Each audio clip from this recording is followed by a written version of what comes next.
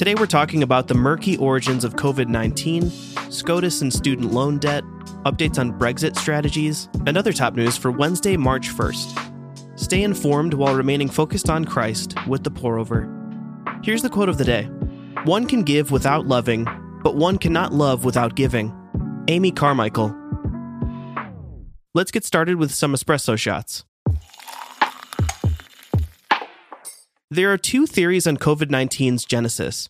Theory 1, the virus jumped from animals to humans, zoonotic transmission.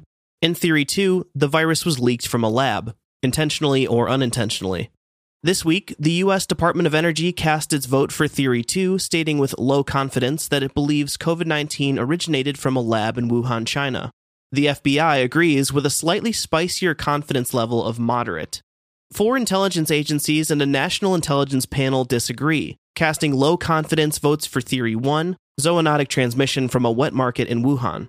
2 agencies, including the CIA, are undecided. China has placed limits on further investigation, but unsurprisingly denies lab leaks, calling recent reports smear pieces. The Biden administration is facing calls to declassify findings and make more information available to the public. When discussing divisive topics such as the origins of COVID-19, remember that both your stance and how you take your stance reflect on Christ. We shouldn't sacrifice relationships to win arguments. Romans 12 verse 18 says, "If possible, as far as it depends on you, live at peace with everyone."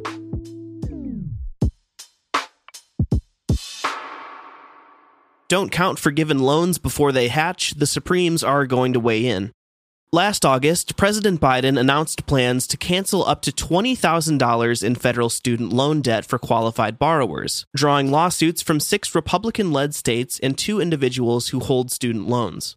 The challengers argue only Congress can forgive federal student loans. Team Biden says the loan forgiveness is legal under the HEROES Act of 2003, which gives the Secretary of Education extra authority during an emergency, like the pandemic, and that the challengers have no legal standing to sue because they aren't being harmed by the federal government for giving its own loans. During oral arguments yesterday, the court's conservative majority appeared skeptical about President Biden's authority to do this without Congress. A ruling is expected in June. No matter what side of this debate we land on, we can be grateful that the largest debt we'll ever face in our lives, our moral debt, was paid in full. The following is from a hymn by Ellis J. Crum. He paid a debt he did not owe. I owed a debt I could not pay. I needed someone to wash my sins away. And now I sing a brand new song, Amazing Grace, all day long. Christ Jesus paid a debt that I could never pay.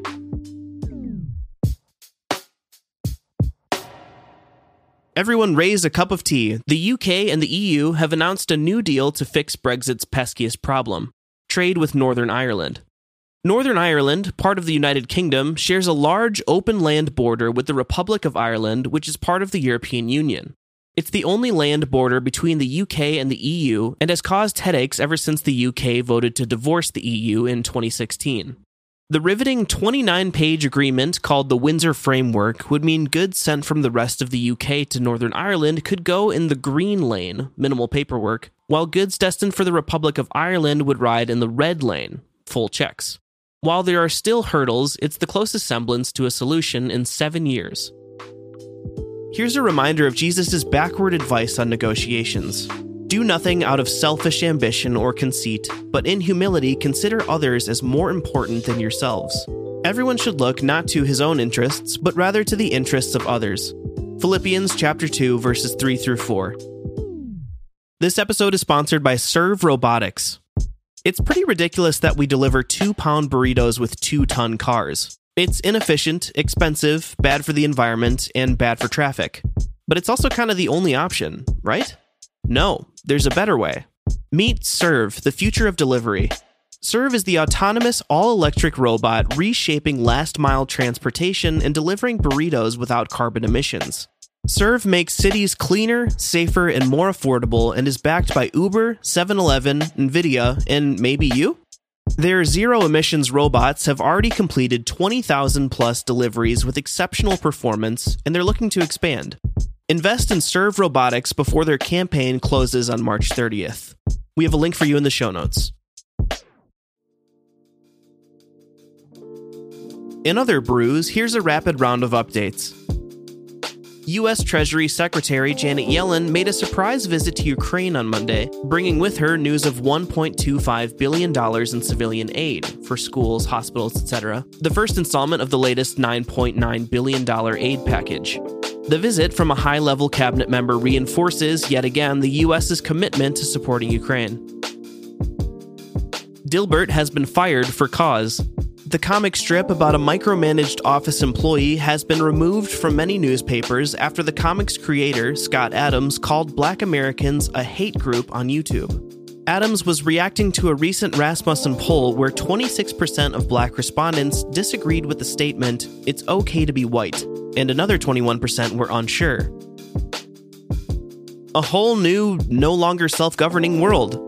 Florida Governor Ron DeSantis signed a bill Monday removing Disney's independent district status, given by a 1967 provision allowing Disney to collect taxes and manage its own municipal services. It's a continuation of tensions that began after Disney opposed a Florida law limiting classroom instruction of gender and sexual orientation before 4th grade. The U.S. Marshals Service, the agency responsible for federal prisons and pursuing fugitives, was hit with a major ransomware attack. The cybercriminals were able to gain access to sensitive data about ongoing legal efforts and wanted fugitives, but did not breach any data from the Witness Protection Program. So no need to rechange your name. The clock is tick-tocking. The White House announced a 30-day deadline for all federal employees to remove TikTok from government devices. Canada has also banned the app from government devices, joining more than half of U.S. state governments and the EU's executive branch. The bans reflect increasing concern over data collection and use. And now it's time for the Pour Over's Pick of the Week on getting out of bed. We aren't always honest about how difficult normal human life is. For the majority of people, sorrow, despair, anxiety, and mental illness are everyday experiences. While we have made tremendous advancements in therapy and psychiatry, the burden of living still comes down to mundane choices that we each must make, like the daily choice to get out of bed. In this deeply personal and valuable essay, Alan Noble considers the unique burden of everyday life in the modern world. Sometimes, he writes, the choice to carry on amid great suffering, to simply get out of bed, is itself a powerful witness to the goodness of life and of God. Get your copy today. Check out the link in our show notes. And that's all we have for today. Thanks so much for listening. If you're listening on the Apple Podcasts app, give us a 5-star rating and drop a review. If you're listening on Spotify, give us a follow and hit the notification bell to never miss a new episode. We appreciate your support. We hope you have a great day. We'll see you on Friday.